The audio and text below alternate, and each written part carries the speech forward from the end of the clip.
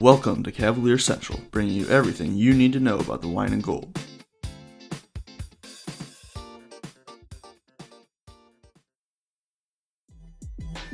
Hey Hoopheads, we appreciate you listening to this episode of Cavalier Central.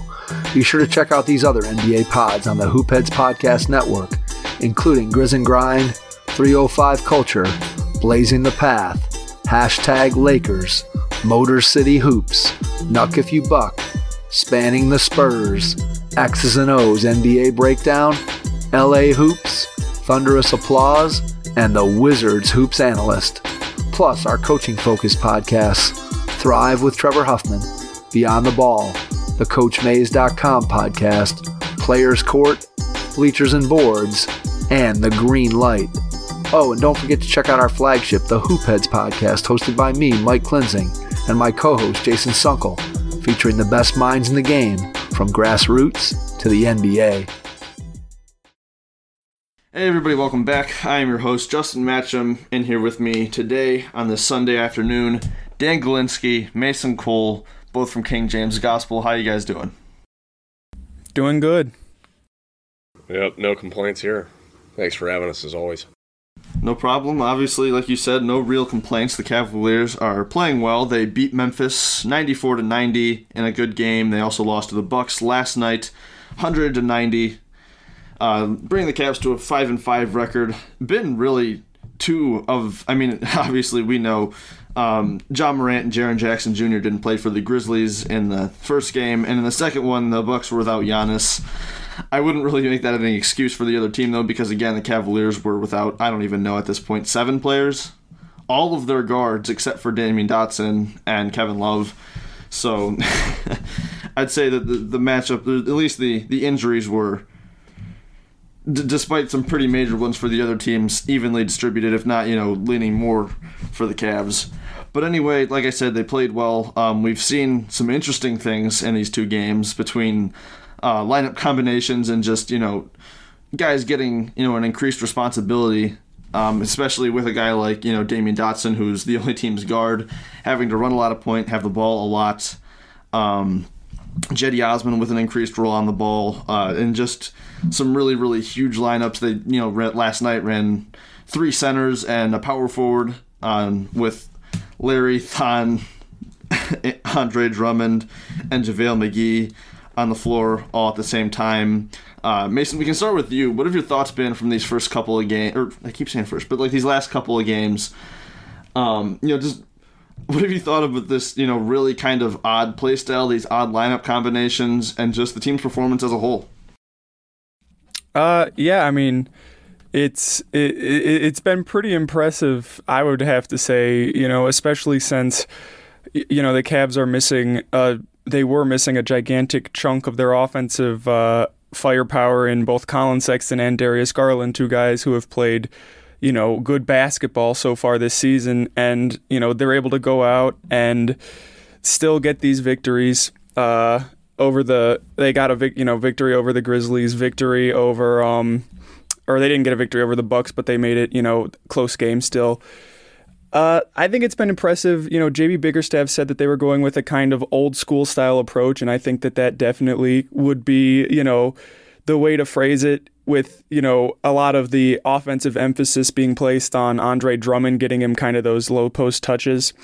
But I would have to say, arguably the most impressive part of these last few games has been Larry Nance Jr., stepping up in his role as the starting power forward. I think he's played very well, but, there was a lot of talk about J.B. Bickerstaff trying to bring that sort of grit and grind mentality to these Cavaliers, and I think that these past 2 games, even though they weren't able to get a victory over the Bucks, I think that you've kind of seen that sort of grittiness from the Cavs in these past couple performances.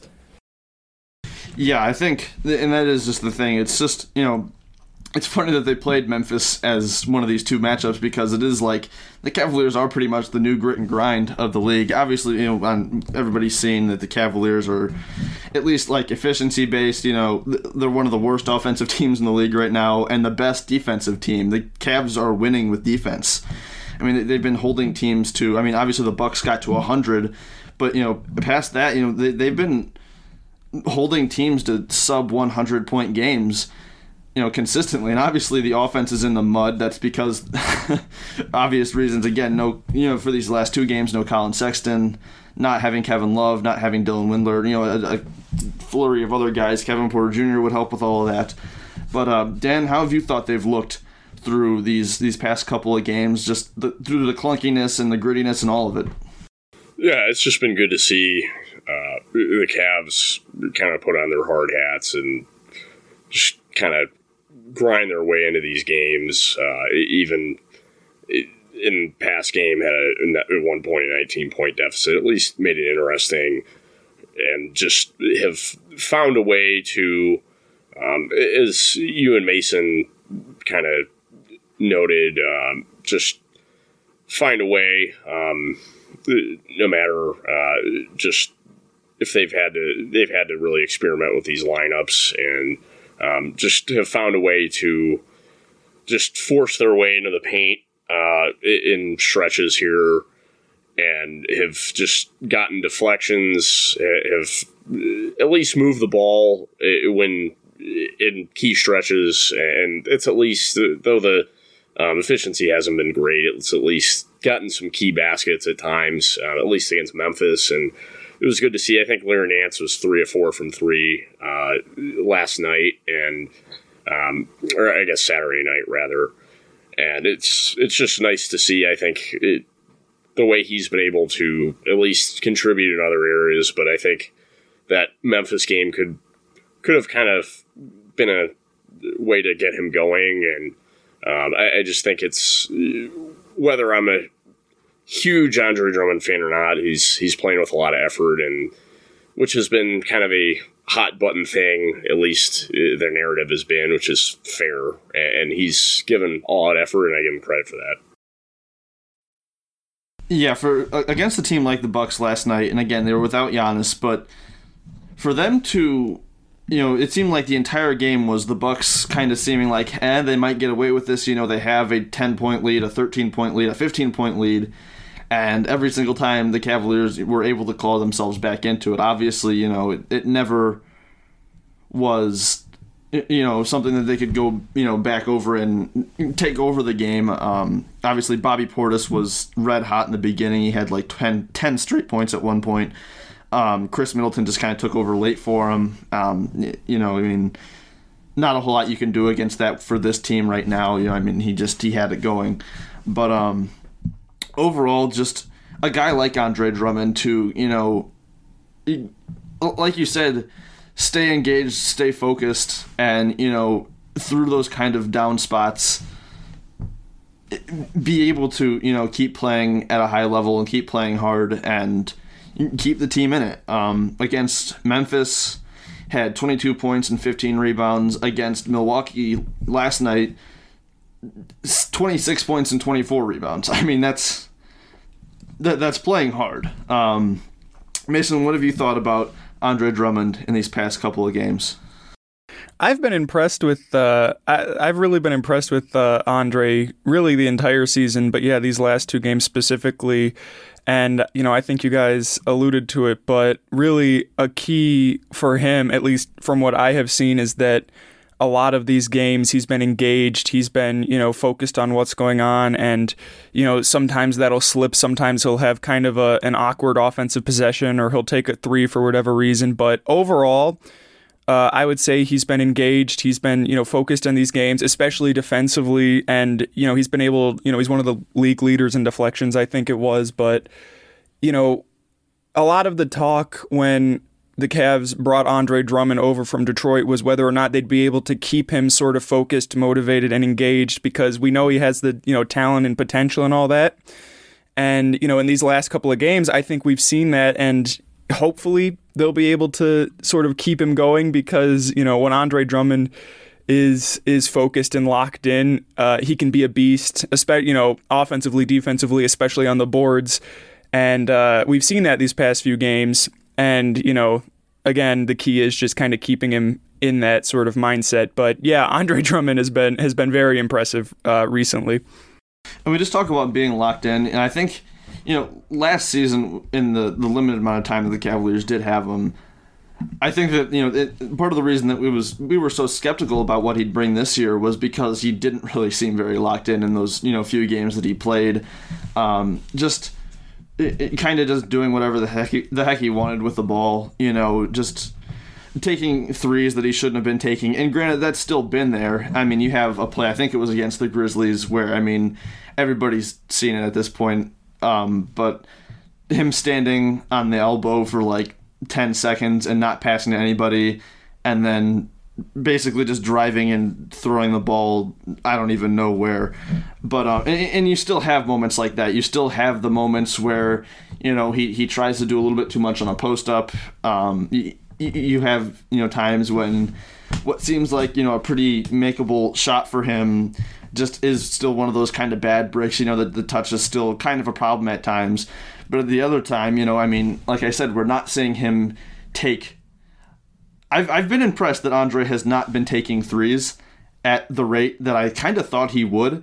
Like, I honestly, I would not have been surprised if you had told me through the first 10 games, which is where we're at right now, Andre Drummond averaged 2 3-pointers a game, if not more. Like, he's taken probably, 6 at this point, if I had to guess, maybe 7. I'd have to look and see exactly how many he's taken. But the fact that he is at least, focusing his game around the rim more so than trying to, expand into areas that we knew he shouldn't have expanded into, I have been impressed with, even if I think he should be making more of the shots and there are some bad misses, I think that I've been impressed with his shot selection so far. Yeah, 0 of 6. That's it. 0 of 6, that's it. He hasn't made one. I thought maybe it was the preseason where he made one. Yeah, I think he did in preseason, yeah. I think it was like a buzzer beater, I think, too. Oh, he did have the buzzer beater, yeah. Yeah, didn't he have like a half-court something? Yeah, I think that was... I don't remember. He had a half-court buzzer beater, and then maybe... I think it was... Against the Knicks, he hit one of them, too. Yeah, it might have. So maybe he hit 2 in the preseason. Yeah, I think he might have, yeah. I think you're right. But, So, either way, I can live with... And especially when there's so many injuries, and we'll get to, one of 2. I swear, I'm with you. I really thought he made 2, but... Yeah. Hold on, in the preseason, yeah, it says... He only took 2? Yeah, it says he only took 2 on the NBA website, so... Huh. Definitely felt like more. Yeah, it did. It really did. But... Yeah, I don't know. Huh. Weird. But anyway, talking just... When the lineups are as limited as they are right now, and, the amount of people that can create shots, I'm okay in these situations if Andre has to, take on a little bit more on-ball responsibility, just because there's... normally you wouldn't want him taking those opportunities away from, Garland and Sexton. You wouldn't want him, doing that when you could be getting Love his touches. Would you agree with me, Dan, that, I think... At least through this, injured stretch, Drummond has a little bit of a longer leash. Yeah, for sure. And just for a quick note, yeah, he was 2 of 5 in the preseason. Never mind. Okay. But okay. Yeah, that makes sense. But yeah, I think right now with how the Cavs are just so depleted and really, it's Dotson at the guard, at least for natural guards. It's something that, yeah, you have to at least you got to give more of a longer leash just because we need it. And the Cavs need to kind of just will their way to the rim if need be. And Drummond, while it is, he'll make or miss a lot of just shots. Like there was a couple hooks yesterday that were just rocks from about 5 feet and just looked like they were just line drives right at the basket from 5 feet. No rotation. But when he just puts his head down and goes, he's hard to stop. And it kind of willed us back into the game against the Bucks. But I just think against good teams that style of basketball is just not sustainable at all. And you just have to think it wears him out. He just looked like he was dead tired yesterday. And I don't blame him. He should have been. And I just think it's yeah, like right now with the situation, yeah, you have to live with it more. But I think just getting one guy like Garland in, just him. It seems like Colin would be back earlier. But even just, if they just got those 2 guys back, that we'll see a lot less of that from Drummond, and there'll be more about kind of movement and at least being able to get Andre maybe some easier baskets, assisted baskets, to me is more so sustainable. But again, give him credit for doing what he does best in these past few games, because the Cavs have needed it. And when he can kind of just go chest to chest, he's hard to stay out of, keep out of the restricted area. But again, you'd like to see him at times. The problem that I have is the secondary transition kind of just goes from Andre Drummond. It's just a little bit head scratching. And the problem with him is, I mean, if he gets to the line, okay, but what's he gonna do there? For one, and two, there's so many extra passes that Andre Drummond misses, and I give him credit for the effort the past few games, but for as long as he's played, you have to make more of those. And he'll make some Hollywood passes that occasionally, like he made a really good cutting pass to a cutting Jetty yesterday, which was so telegraphed. I don't know how it got there, but it did, and I give him credit for it. But right now specifically, I'll give him more of a leash, but I just don't want to see it for much longer because it's just hard to watch. I was going to say that, he does miss some passes. He misses some, I'd say, rather obvious passes, and at the same time, he tries to make some really, really difficult passes that often don't work. You mentioned the one to Jetty. Yeah, that worked, but I feel like he tries to make that kind of backdoor cut along, like to a guy along the baseline, getting to the rim way too often, and it just doesn't work. I'm with you on that. It's frustrating to watch sometimes, just trying to force things a little bit. But again, right now we can live with it. Yeah. Getting to another guy, we've mentioned him a couple times already, but Damyean Dotson, who on the year is shooting, I believe, he's shooting 27.8% from three, averaging 8 points a game. I think, yes, he's been struggling to shoot the ball. In the game against the Grizzlies, he shot 1 for 8 from three. Last night, he shot 2 for 7. But I can't say that has really been an indicator of the way he's played. Overall, I think he's still been very, very effective as a player. And the fact that, these shots are, you have to assume, going to fall. It doesn't look like there's anything mechanically different with his shot. He still looks like he's getting it up smooth, and he's still hitting some more difficult attempts. But Mason, overall, how have you thought Damyean Dotson has played? Do you think that this shooting is cause for concern? I really don't, but I'd be interested to hear what you have to say on it.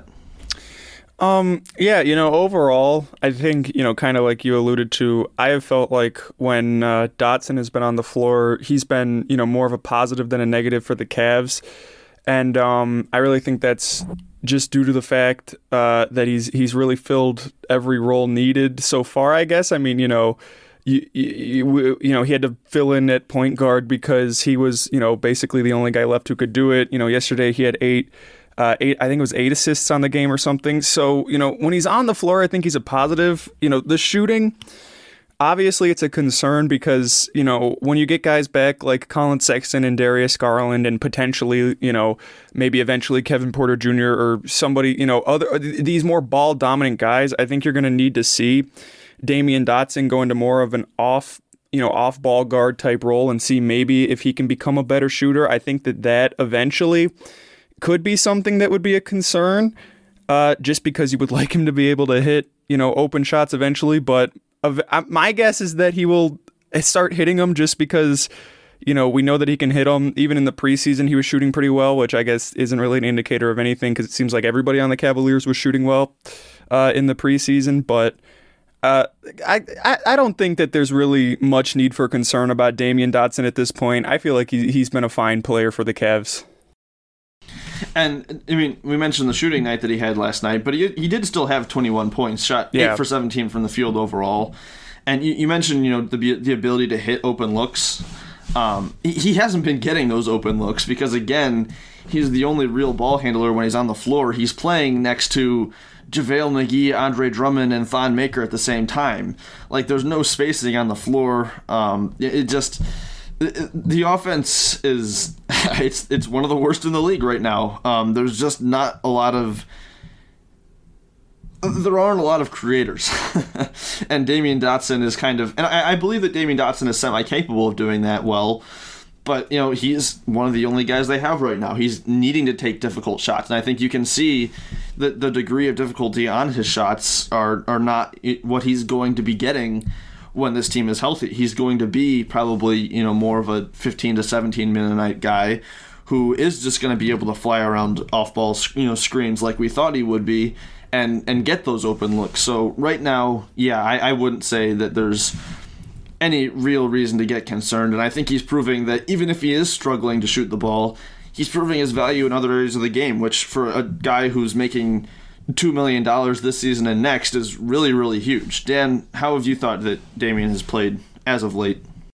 Well, I'm probably biased. I'm probably more of a Damyean Dotson, I guess, stan than a lot of people, but I really liked him on the Knicks, and last season, I mean, he got a lot of minutes cut into just because of the arrival of R.J. Barrett. But I'm not really concerned about his shooting at all. He's yet to make a pull-up three this year, but again, with the role he's had lately, it's not so. We're going to have these guys back in coming weeks. And I just think he'll be able to get way more open looks, and he's not going to have nearly that issue, I don't think. And on the plus side, he's shooting almost 63% on pull-up two, so he's been able to get to his spots pretty well. It's just a matter of hitting those, and to me, I mean, he's shooting 38.5% on catch-and-shoot threes on a 41% frequency, so it's not like nothing is falling for him. And I just really like what he can do in a number of areas.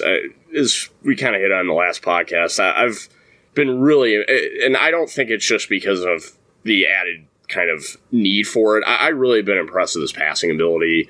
I just think if Andre Drummond could hit a couple other maybe bunnies, the assist totals would be higher. But I just really like what he can do in the pick and roll game. I think he has such good feel there. And his defense, I've really, really, really been impressed with. And just really heady player, just gritty as hell. And Larry Nance Jr. Tweeted out that he thinks maybe, like, I don't know if this was about maybe like a nickname, but he said like heart and hustle about the Cavs. I feel like that has been Damyean Dotson to a T. And I just think fans will. I just think he's just a guy that kind of embodies what this team is all about.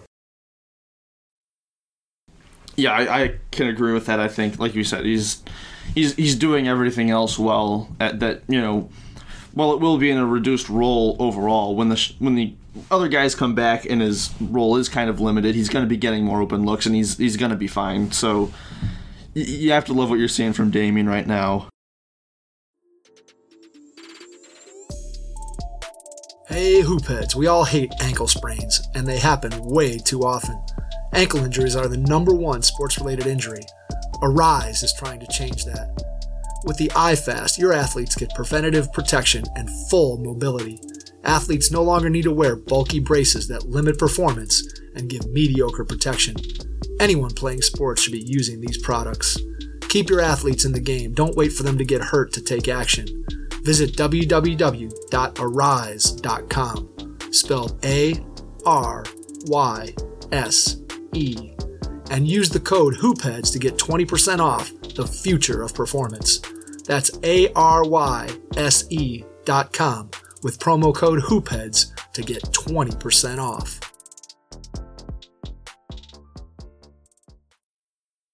I want to get to another guy who has had an increased on-ball responsibility, Cedi Osman. We'll get into it again. Another, 1 for 8 shooting night last night. And we don't even have to talk about the shooting as much on this one because it's been, good shooting, bad shooting, all year. Against the Grizzlies, it was 4 for 11. That's not too bad. It really just does kind of seem to be going from a good game to a bad game, and are we going to get that the rest of the season? It might be. But anyway, he's had to be running some point guard for this team. They just don't have guards. With Damian Dotson being the primary point guard, I think Jetty has basically taken on the secondary, ball handler role right now. Mixed results, mixed bag. I think he's doing a okay job facilitating at times. He struggled a little bit last night, had 5 turnovers to 2 assists. But in that game against Memphis, he did have 7 assists. Dan, how have you thought Jetty has been playing through these past couple of games? I think it's been a little bit rough. And again, I don't think we can be too hard on him just because this isn't the role that he's ever been asked to play. But just some general thoughts about Jetty Osman. Yeah, you really hit the nail on the head. His passing has looked good. Just in this role, I got to give him a ton of slack.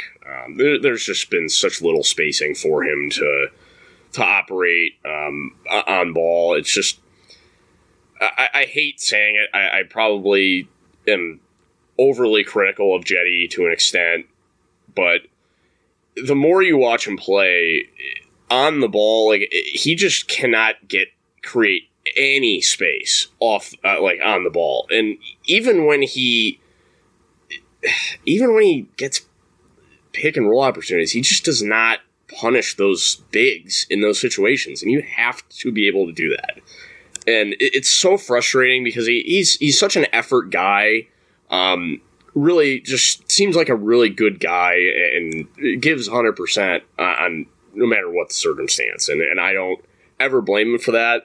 But the problem with Jetty, it just seems like if there's 2 shots that don't go down, his confidence as a shooter is just completely shot. And he's such a confidence guy. It just runs hot and cold. And I understand this is probably being overly critical, but when you look at Jetty Osman, the net rating is, in this situation is minus 9.4, which is not very good. And given the situation that we're in, and the Cavs defense has been ridiculously competent, which we just would never have thought. And Colin Sexton is a minus 4.4. So it's a little bit subjective. I'm not going to completely grill him for that, but when you watch the way he plays defense also on the other end of the floor, and just we've nailed this down, just the lack of competence there, even in just horrid in zone, absolutely horrendous in zone, and gets beat off the bounce in zone, which is shocking. I don't know how that can happen. And I give him a lot of credit for the passing, and that's continued to be a bright spot. But it's just the more you watch him play against starting competition, the more he is what he is. Yeah, and he is what he is. And when you watch him in a role like this, there was a play, I think it was earlier in the game against the Bucks, where he was kind of getting a little bit of pressure on, in the backcourt. Oh God, that was so bad with Drew Holiday. Oh God, yes. I want to throw up. Like it's just Drew Holiday on him, and Drew Holiday is like, he's like half guarding. Okay, so he's on the sideline, and it's Drew and Jetty, and like the rest of the floor is really pretty open. So what does Jetty do? And Drew Holiday cuts off the baseline. You would think that somebody would probably, when you cut off the baseline, you'd probably go towards the middle of the floor, especially because there's nobody there. Jetty decides that his mind is made up. He is going to go baseline, even though Drew Holiday is standing there and there is nowhere to go. He immediately turns the ball over after trying to do so, and it ends up in an and one that really kind of, at the time, killed the momentum that the Cavaliers had. Obviously, they bounced back. They did like 10 times throughout that game, but it is just it's rough right now. it's rough right now. But Mason, how have you thought Jetty has been playing? Again, obviously, it's hard to be too hard on Jetty just because he is put in a role that nobody can expect him to really succeed in. But have you seen anything positive about him? Have you seen anything else that's a big negative that you haven't liked from him?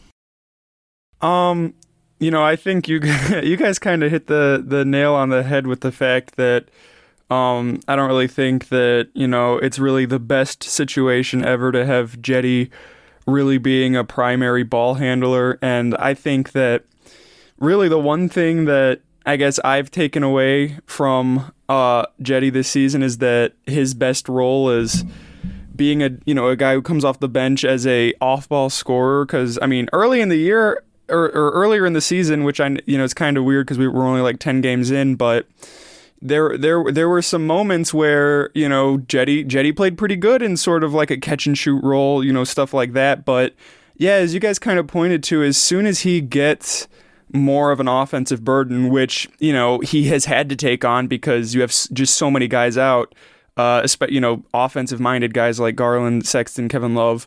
As soon as he has to take on that more of a just a bigger role offensively, it kind of starts to fall apart. So I guess really we're just seeing his limitations, but it hasn't been all negative. There just hasn't really. I mean, I guess that's kind of my main takeaway. It hasn't been all negative, hasn't been all positive, but I'm not going to bash on Cedi too much. It's hard to. Again, he is, like everybody else, he is, giving it a lot of effort out there. He's been a part of this culture nonetheless, even with the defensive struggles, just like everyone else on this team, he is, playing hard and is scrapping and doing some good things. Again, he has been moving the ball well. The shooting is hit or miss, but sometimes it hits. Overall, just it's fun as always, as it is with Cedi. Or not so fun, depending on how you look at it. But looking at some other players that have, had some positive performances lately, Larry Nance has found his shot. Against Memphis, had 4 threes, made all of them, was 7 for 7 from the field overall, finished with 18 points, 3 rebounds, 4 assists, 3 steals. Last night against the Bucks, had 17 points, 3 rebounds, 2 assists, 4 steals, a block. Shot 3 of 6 last night from 3, 6 of 11 for the field. Overall, it seems like, and getting a starting role, and even like as of last night, again, when the Cavaliers' offense was so bogged down and they're running 3 centers in him and Damian Dotson, it seemed like Larry was almost like a pretty reliable source of offense. Like again, as the Cavaliers were just kind of scratching and clawing to stay in the game, Larry was there to hit some pretty big threes down the stretch. And overall, it just seems like. There was a time period there where obviously he wasn't making his threes and his confidence just really looked like it was pretty shot from outside.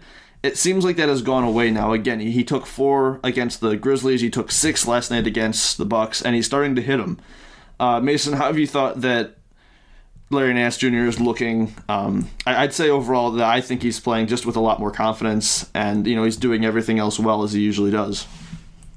Yeah, I definitely agree with you there.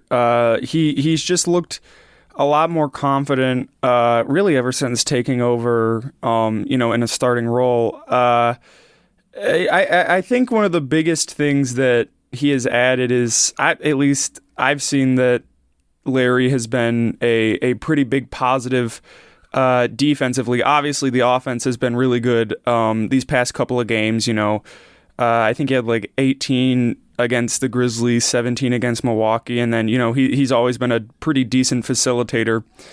But I think that Larry's step up defensively has been a big help for the Cavaliers. He has been really good in terms of steals. I think he's averaging like 2 steals a game or something, which is, really important for the Cavaliers defense. But, I think that just in terms of, I guess, reliability and performance on, both offense and defense, not even just these past 2 games, but for really the bulk of the season, I think there's an argument to be made that he's been the Cavaliers' best player. And part of that is due to the fact that he's had to take on a bigger role due to injuries.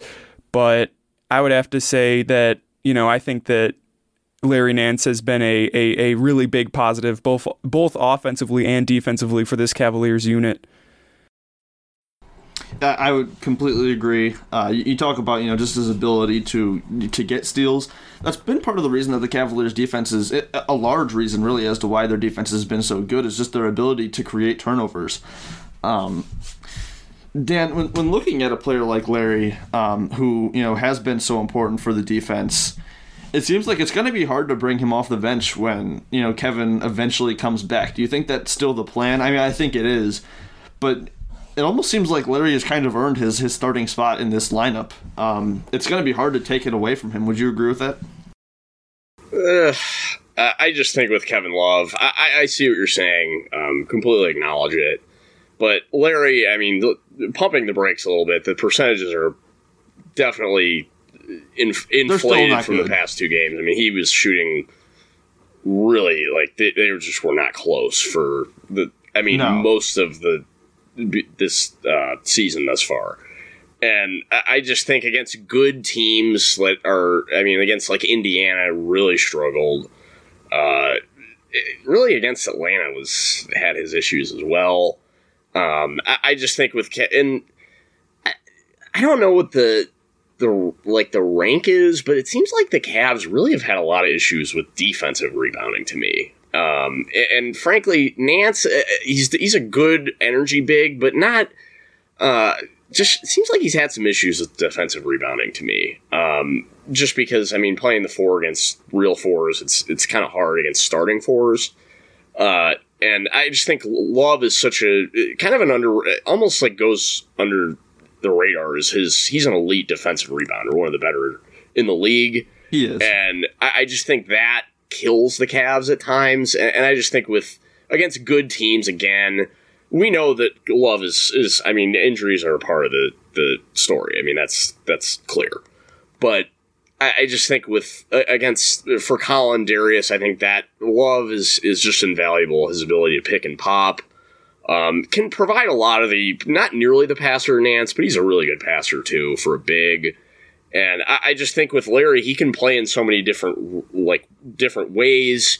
Really is proved viable at the three. I think he'll end up just playing in a variety of positions anyhow. I think he'll play 26 minutes a night. So to me, I think he just goes back to the bench.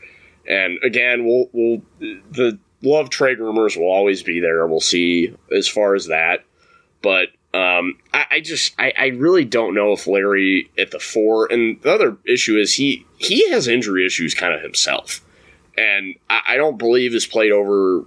I don't believe is played over on an 82 game scale over 67 games in his career. So to me, I think he's just better off the bench. But really, I'm with Mason. Has looked really, really good in other areas, but there's just kind of peaks and valleys as a shooter with him. That's definitely the case. Yeah. I guess. I'm in agreement with you there as far as I don't expect really Kevin good spot starter to be coming off the bench. Really good to have the pipeline. Terrific. But I just think for his health, I against big bodied fours, I don't know. Yeah, I agree with you. But what I was gonna say is, having him as a spot starter is really, really a great role for him because on a team like this where Kevin Love is gonna miss some time. Even before this calf strain, we knew that he was going to miss games. We knew he was going to rest a lot of games. Having Larry Nance there to fill in when he is in that spot, I think, is really, really, really a luxury to have overall. So, yeah, looking at some other players on this team, what I want to talk about real quick is Dean Wade. Dean Wade kind of in the same spot as Larry Nance after kind of having a cold stretch, has found his shot in these last couple of games. Played, I think, covering about 15 minutes in the first 15. Yeah, played just under 15 minutes in both games. 12 minutes in the first, 15 in the second. But anyway, getting some extended run in both of these games and really playing well. He's 5 for 5 from the field between these two games. 3 for 3 from three. Rebounding a little bit. Still, I think. I think at this point we can say that the defense. I say this. I don't mean it as an elite defender, but the defense with Dean Wade, I think, is a little. It's legit. I'll just say it. I don't think he's a good defender, but I thought that there was going to be a risk that he was going to be a really, really, really, really bad defender this year, and that's not the case. I still think he's moving his feet really well. I don't think he's out of position too often. It still happens. But overall, we talk about kind of the same thing with Larry Nance, to where he was just kind of struggling to find his shot, but doing some other things well. I think you can say the same thing for Dean Wade. and finally getting a little bit of extended run. We've seen him out of position as well, and I think he's handled it all right. We've seen a lot of Dean Wade at small forward, just with this roster crunch. So I thought that Dean Wade has really looked very, very good. Mason, how have you thought Dean Wade has played? Yeah, I mean, I would have to agree with you. I think that especially in these last couple of games, he has stepped up and, filled in the role that he's had to, which obviously isn't a massive role, but, again, like you said, a big hope was that he just wouldn't be a disaster when he was on the floor. And, there were some games earlier, I think there were some preseason games too, where it just looked like he wasn't confident really doing a ton of anything, but these last couple of games, he's hit a couple of shots. It seems like he's starting to get a little bit more comfortable, a little bit more, confident on the floor. And, if that can continue and he can be a nice little backup, big for the Cavs, that'll always be a positive. And I think that especially in moments like this where you're just so beaten down in terms of injury, it's good to have somebody like Dean Wade, if he's able to continue at least building confidence and hitting shots, and again not being a complete disaster when he's on the court. But I have felt that Dean Wade's been a solid little off the bench type player for the Cavaliers. Dan, have you liked the Dean Wade performances that you've seen as of late? Yeah, Dean Wade has looked confident. I would say more. And you kind of hit on it, Justin. His defense, I've always been sold on that. I think he's a kind of almost like a quasi pretty versatile defender, it seems. Not really a guy that you want against really big bodied, kind of 245 pound plus guys, but I think he really sits and slides well, at least positionally, really sound. I think his closeouts have been excellent. Just really plays under control. I don't not handsy, but he does seem to have his hands out well. I don't say that in a bad way. Just seems heady on that end, and he's kind of an underrated athlete, I would say, vertically. Just kind of makes subtle plays, just tips defensive rebounds out to guys to kind of help seal possessions. And he made I hadn't seen this from him really in a while. He showed it in Canton some, but just made kind of a sneaky little drive when he had, I think it was DJ Augustine on him, just kind of big boyed him a little bit. Got to a nice floater there. That was good to see. I'd like to see that more from him. Because he can handle it a little bit if he gets kind of smalls on him.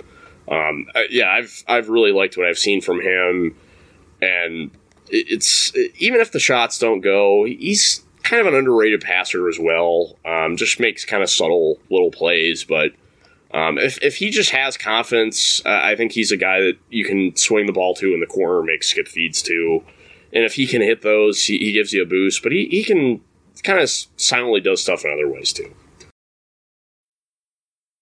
One last player I want to talk about here, Isaac Okoro, who has played in both these games coming off of his own injury. He had played in one Magic game before that, but against the Grizzlies played well, had 8 points, a couple of rebounds, a couple of assists, steal, 2 blocks, one of which was that chase down block that originally got called a foul, got overturned. That was a really huge play from him again to seal the game. Struggled against Milwaukee, had a 2 for 8 shooting night, a couple of rebounds, 1 assist. Overall, a little bit just quiet as a player, which I think, that throughout the season and even the preseason, it's been the same case to where he's not a loud player, and he never really has been, on this team. But I'd still say he's still doing a lot of things right. Again, the defense is what it is. We all know that's, a good thing. He's still doing a lot of positive stuff on the defensive end. Again, always knows how to be in the right position. Hasn't been getting a ton of steals, but, has been getting deflections a lot. Obviously, coming up with, really key defensive play like that block is huge, and just the instincts to get up there and get that and not foul and not have it be a goaltend either. That's just something that you love to see. But I do think that, again, talking about increased responsibilities on ball, we've seen him struggle with that a little bit. I don't know if that's, again, it's not his role. This isn't what we were expecting to see from Isaac, is having him be the, I guess, third point guard behind Damian and Jetty. But I think he has struggled a little bit with that. I don't think that that's a cause for concern, just because, again, we don't. This isn't what we were expecting to see Isaac Okoro excel in right away, and we're not. Would you agree with that, Dan? Yeah, I think he's had a good game against Memphis. Kind of took advantage of the opportunities he had. Had a rough game against Milwaukee. I think he shot like maybe 2 for 8. I think he was like 0 of 4 or 5 from the line. And those. He was 0 of 4 as well. Those misses were awful. Like they barely hit the rim. Just seemed like with him, you just need to see the confidence grow gradually. I think he'll be fine. Defensively, did a nice job on Chris Middleton when he had the opportunities, and he, conversely with Jetty, does a really nice job in zone. Just gets really finds a way to get deflections. He covers a lot of ground. Kind of almost baits teams to throw skip feeds, and they just don't get there. Just a really active defender still, even so. And I think it was Angel Gray that kind of said, there's not really play calls for him. They just kind of, his play is, he just kind of gets it and goes coast to coast. I really would like to see them kind of get him going more off the ball, set him some kind of, get him in kind of cross screens, get him occasionally maybe an Iverson screen here or there, just allow him to kind of get like a mid-post up opportunity. I mean, not just catch and shoot stuff. I'd like to see him kind of be able to take some runners at times. We haven't really seen that much. I think that's something to look to in coming games, but he'll figure it out. He'll be just fine. And that play against Memphis was something else. The only critique I have is I think Fratello said on the telecast, basically, you have liked to have seen him not even have a question about a foul. They didn't call one, but you'd like to see him on that chase down kind of bring it with his left hand over to make sure contact isn't going to be called, but just knows how to play, and defensively he's just a playmaker. Yeah. Mason, anything else to add on Isaac? No, I think Dan hit on a lot of it. The one thing that I have noticed outside of his defense, obviously, I think that much like Dan just said, I think a lot of his offensive struggles have just been in terms of confidence. I thought that there have been a couple of times where he's done a good job penetrating, getting into the paint, and then, just the floaters or layups, they just don't go right now. He's just had some pretty easy misses, but, eventually he's going to hit that, especially if the Cavs, remain committed to trying to get him go offensively. But yeah, he's been a good defender, and that's why they drafted him. So I've been pretty happy with Isaac Okoro to this point, at least. Well, overall, I think we can say that JB Bickerstaff has had this team, despite everything that's been going on with this team, playing really, really, really good basketball. Even with the injury with Giannis not playing. A John Beilein team would not have been in that game against the Bucks. You just see some of the stuff that we're doing, now compared to then. It's night and day, really. Not afraid to really take some risks and experiment, even now. And before, the injuries were really piling up. We've seen this team running quite a bit of zone. That's not really something that, a couple of teams have done it in the past.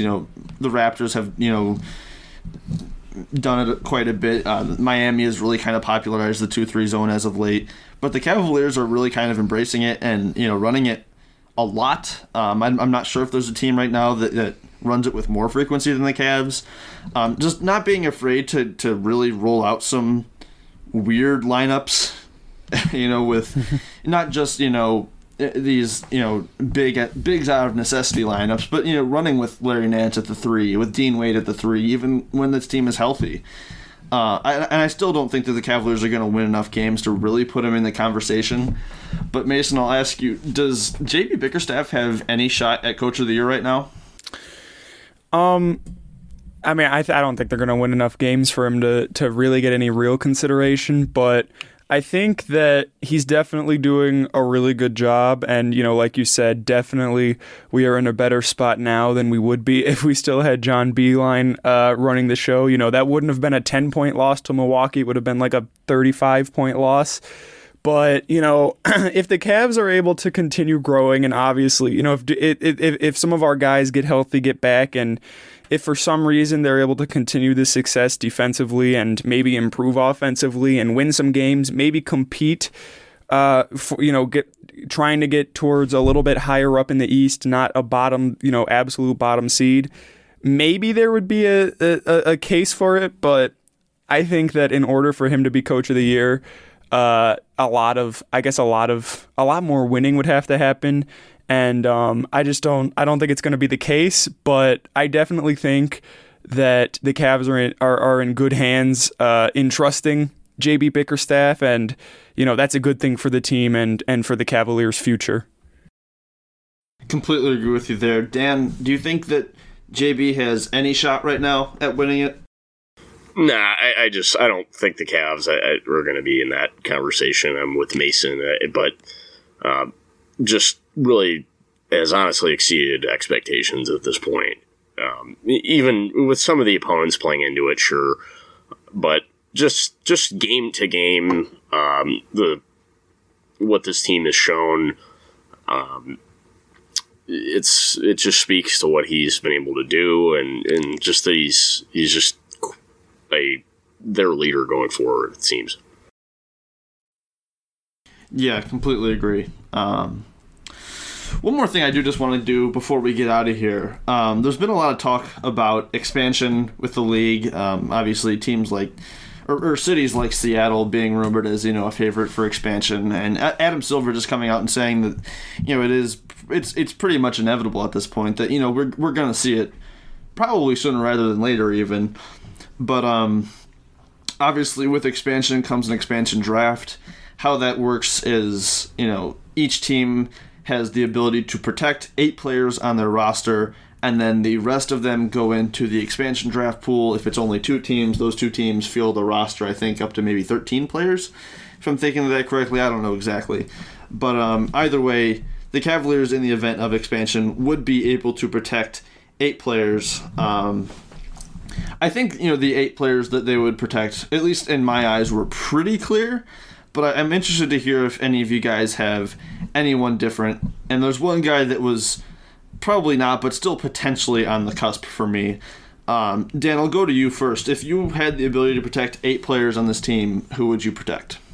I'll go with Sexton, DG, KPJ, Nance Jr., Coro, Love, I guess Dre, and then I'm actually going to go with Damian Dotson, believe it or not. You're going to go with Damian Dotson as one of the players you would protect? Yeah, I love everything he brings. I think he just is a guy that can just fit in so many different lineups. We haven't necessarily seen that yet with the other guys involved, but I just think him and Porter will be able to complement each other so well looking onward in the season, and I just think he's a really good defender, what he's been able to show.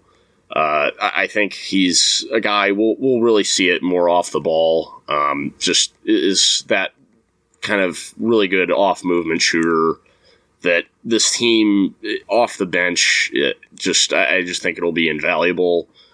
And I really like that he can be kind of a tertiary playmaker, good P&R player, defends that generally pretty well. Also, and I just think those guys we will be able to see. I think the more he plays, I think Okoro will be a really key guy in closing time. And with Porter, we don't. Again, we'll have to see as far as when he when he's back, or when the timetable is, but we know what the potential is there. That's pretty clear, and I just think Sexland is obvious, and I guess with Drummond, I guess I have to, just because of what he's shown thus far, but that doesn't necessarily mean I want Drummond around for the next 5 years. And it doesn't have to be that again. It's just, who would you be protecting right now? But I had everybody on that list except for one. Mason, before we get into it, I want to hear what your list is. Yeah, mine's really similar to Dan's. I think Sexton, Garland, Okoro, and Nance Jr. are pretty much no-brainers. Kevin Porter Jr. I also would still like to keep. Andre Drummond, another guy I think would be good, as well as Kevin Love. And then my one difference, I still would like to keep Jetty. That's okay. I know, a little odd. It's a little out there, but I think that Jetty can still be a good player in terms of in a bench role. And yeah, that's my one difference. So yeah, my 8 were Sexton, Garland, Okoro, Nance Jr., Kevin Porter, Andre Drummond, Kevin Love, and Jetty Osman. Well, that's interesting. I expected us to have pretty much the same lists. I thought that some of us would be the same. All of us had one player different. Dan, you had Damian Dotson. Okay, you're going to do it. We'll see. But you had Damian Dotson. Mason, you had Jetty Osman. I had Sexton, Garland, Okoro, KPJ, Nance, Drummond, and Love, and then I had Dylan Windler in there still. I thought you were going to go with... Do you think I was going to do Dante Exum or Dean Wade? I was pretty certain on that one. Oh, no. I really thought hard about Dylan Windler, though. I did too. I was surprised to see that both of you guys left Dylan off. I thought that he was kind of another no-brainer for me. I thought if I were going to, and I wouldn't, to make it perfectly clear, but if I were to leave anybody off of this list, it would have been Kevin Love. Yeah. Purely because I don't know if the other team is even going to want him because of salary reasons. Yeah. And 2, is it really the worst thing in the world if I lose that salary? Yes, it would suck. Obviously, I think Kevin Love still has positive value for this team, but I think I thought that Dylan Windler was a clear keeper. My only issue, and this was the only issue I had with Dylan Windler, because I mean, my last spot really could go, either way with Jetty or Dylan. The only issue I had with Dylan Windler, I guess, would be injury concerns, just because we haven't seen a ton of him yet, and that's another reason why there's no way I would have taken Dante Exum injury issues, but. Jetty Osman's a guy who I guess you would have to say is a little bit more reliable in terms of injury, but Dylan Windler's right there. I mean, if the expansion draft were to, if it were a real scenario right now, and your 8 were the 8 that they ended up, protecting, I would not be upset about that. I think that Dylan Windler would be a fine player to protect as well. And if you're looking at just purely from an availability standpoint, Jetty is clearly the guy. Yeah. But I still believe in the upside of Windler, and I do believe that there will come a time when he will be able to play. I think that this has really just been a stroke of bad luck. I don't think it's anything that will continue. Dan, what went into the thought process with you picking between a guy like Windler and Dotson? Yeah, it's just the lack of availability thus far. He's played 9 minutes, so. That's all it was, and he's another one that I'm probably have higher expectations than a lot of people do. I just think he can contribute in so many different ways, and just saying it's just shooting is just honestly just lazy. He's a really, really crafty finisher, can handle it, and I just think defensively he just has really good feel. And the rebounding is not it wasn't just because he was playing in the OAC. I mean, he's just got really good timing in that regard. And actually, Belmont, he actually was kind of a lob threat too. And I just think with him, they just have to find a way. I understand that he's not going to be a guy that looks like Isaac Okoro, but he does need to get thicker. They need to find a way to have that be a sustained thing for him. But Yeah, it's kind of splitting hairs between him and Dotson, and maybe even Jetty. But with Jetty, I'd rather not deal with the roller coaster ride. That's just my opinion. Yeah, if I could pick a second, if I were to say who was the first guy that I left off, it was probably Dotson for me, and then Jetty. But I understand, both of their cases at the same time. Jetty has been important and he has been available a lot. So overall, yeah, I think that there's a case to be made for any of them, but I personally would go with Windler. Before we get out of here, guys, the Cavs have the Grizzlies and Jazz coming up here. I believe both of these games are on the road, if I'm not mistaken. Obviously, the Cavaliers just beat the Grizzlies. I believe they're still going to be without Jaren and Ja. You mean at home? Yeah. Wait, what did I say? On the road. But I just didn't know if you... Never mind. Yeah. I knew Either way, you know what I mean. You know what I meant.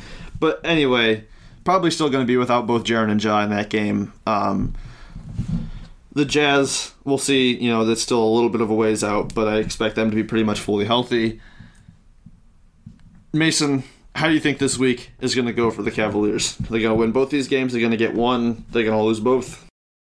I think I could, I think I could see them winning probably the Grizzlies game again. Not as sure about the Jazz, just because, as you said, the Jazz are a little bit more healthy than the Grizzlies right now. But I definitely think that they could get the Grizzlies game.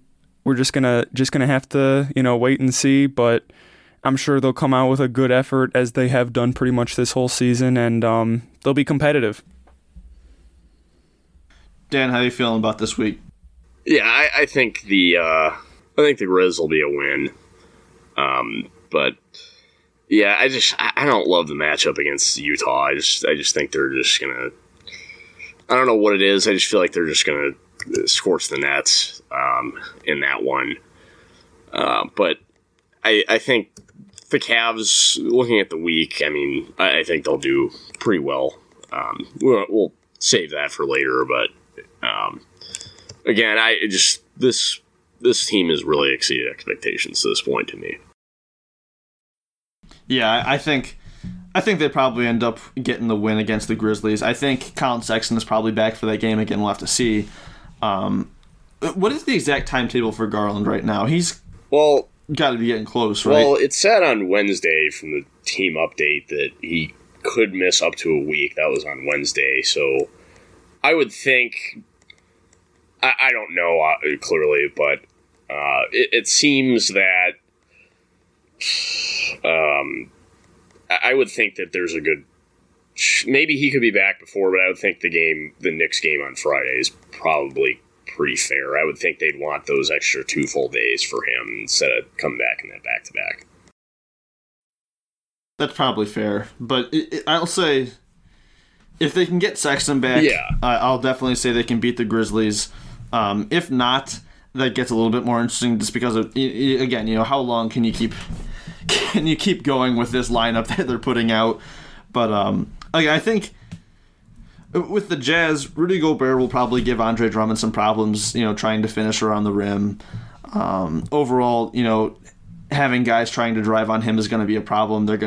That's where I think having a guy like Garland who can kind of finish around people instead of trying to go right into things like kind of Sexton does, I think that would be really, really nice. I still think though, at the end of the day, the Jazz probably end up getting that game. But anything else from either of you before we get out of here?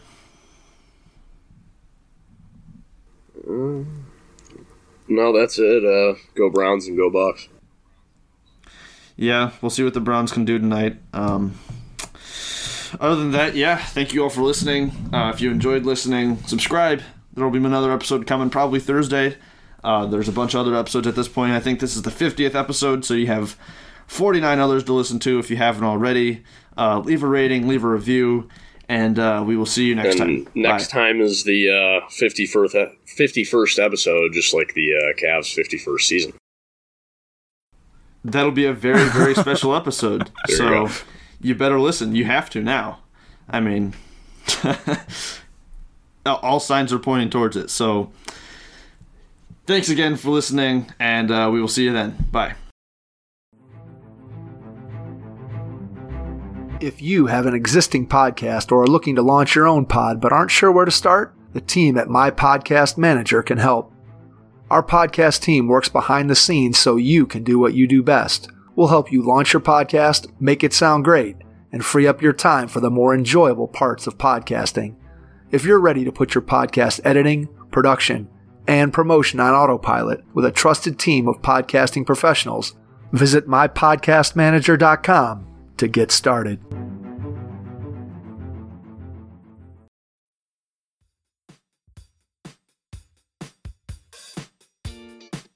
Thank you for listening to Cavalier Central. Be on the lookout for another episode coming soon.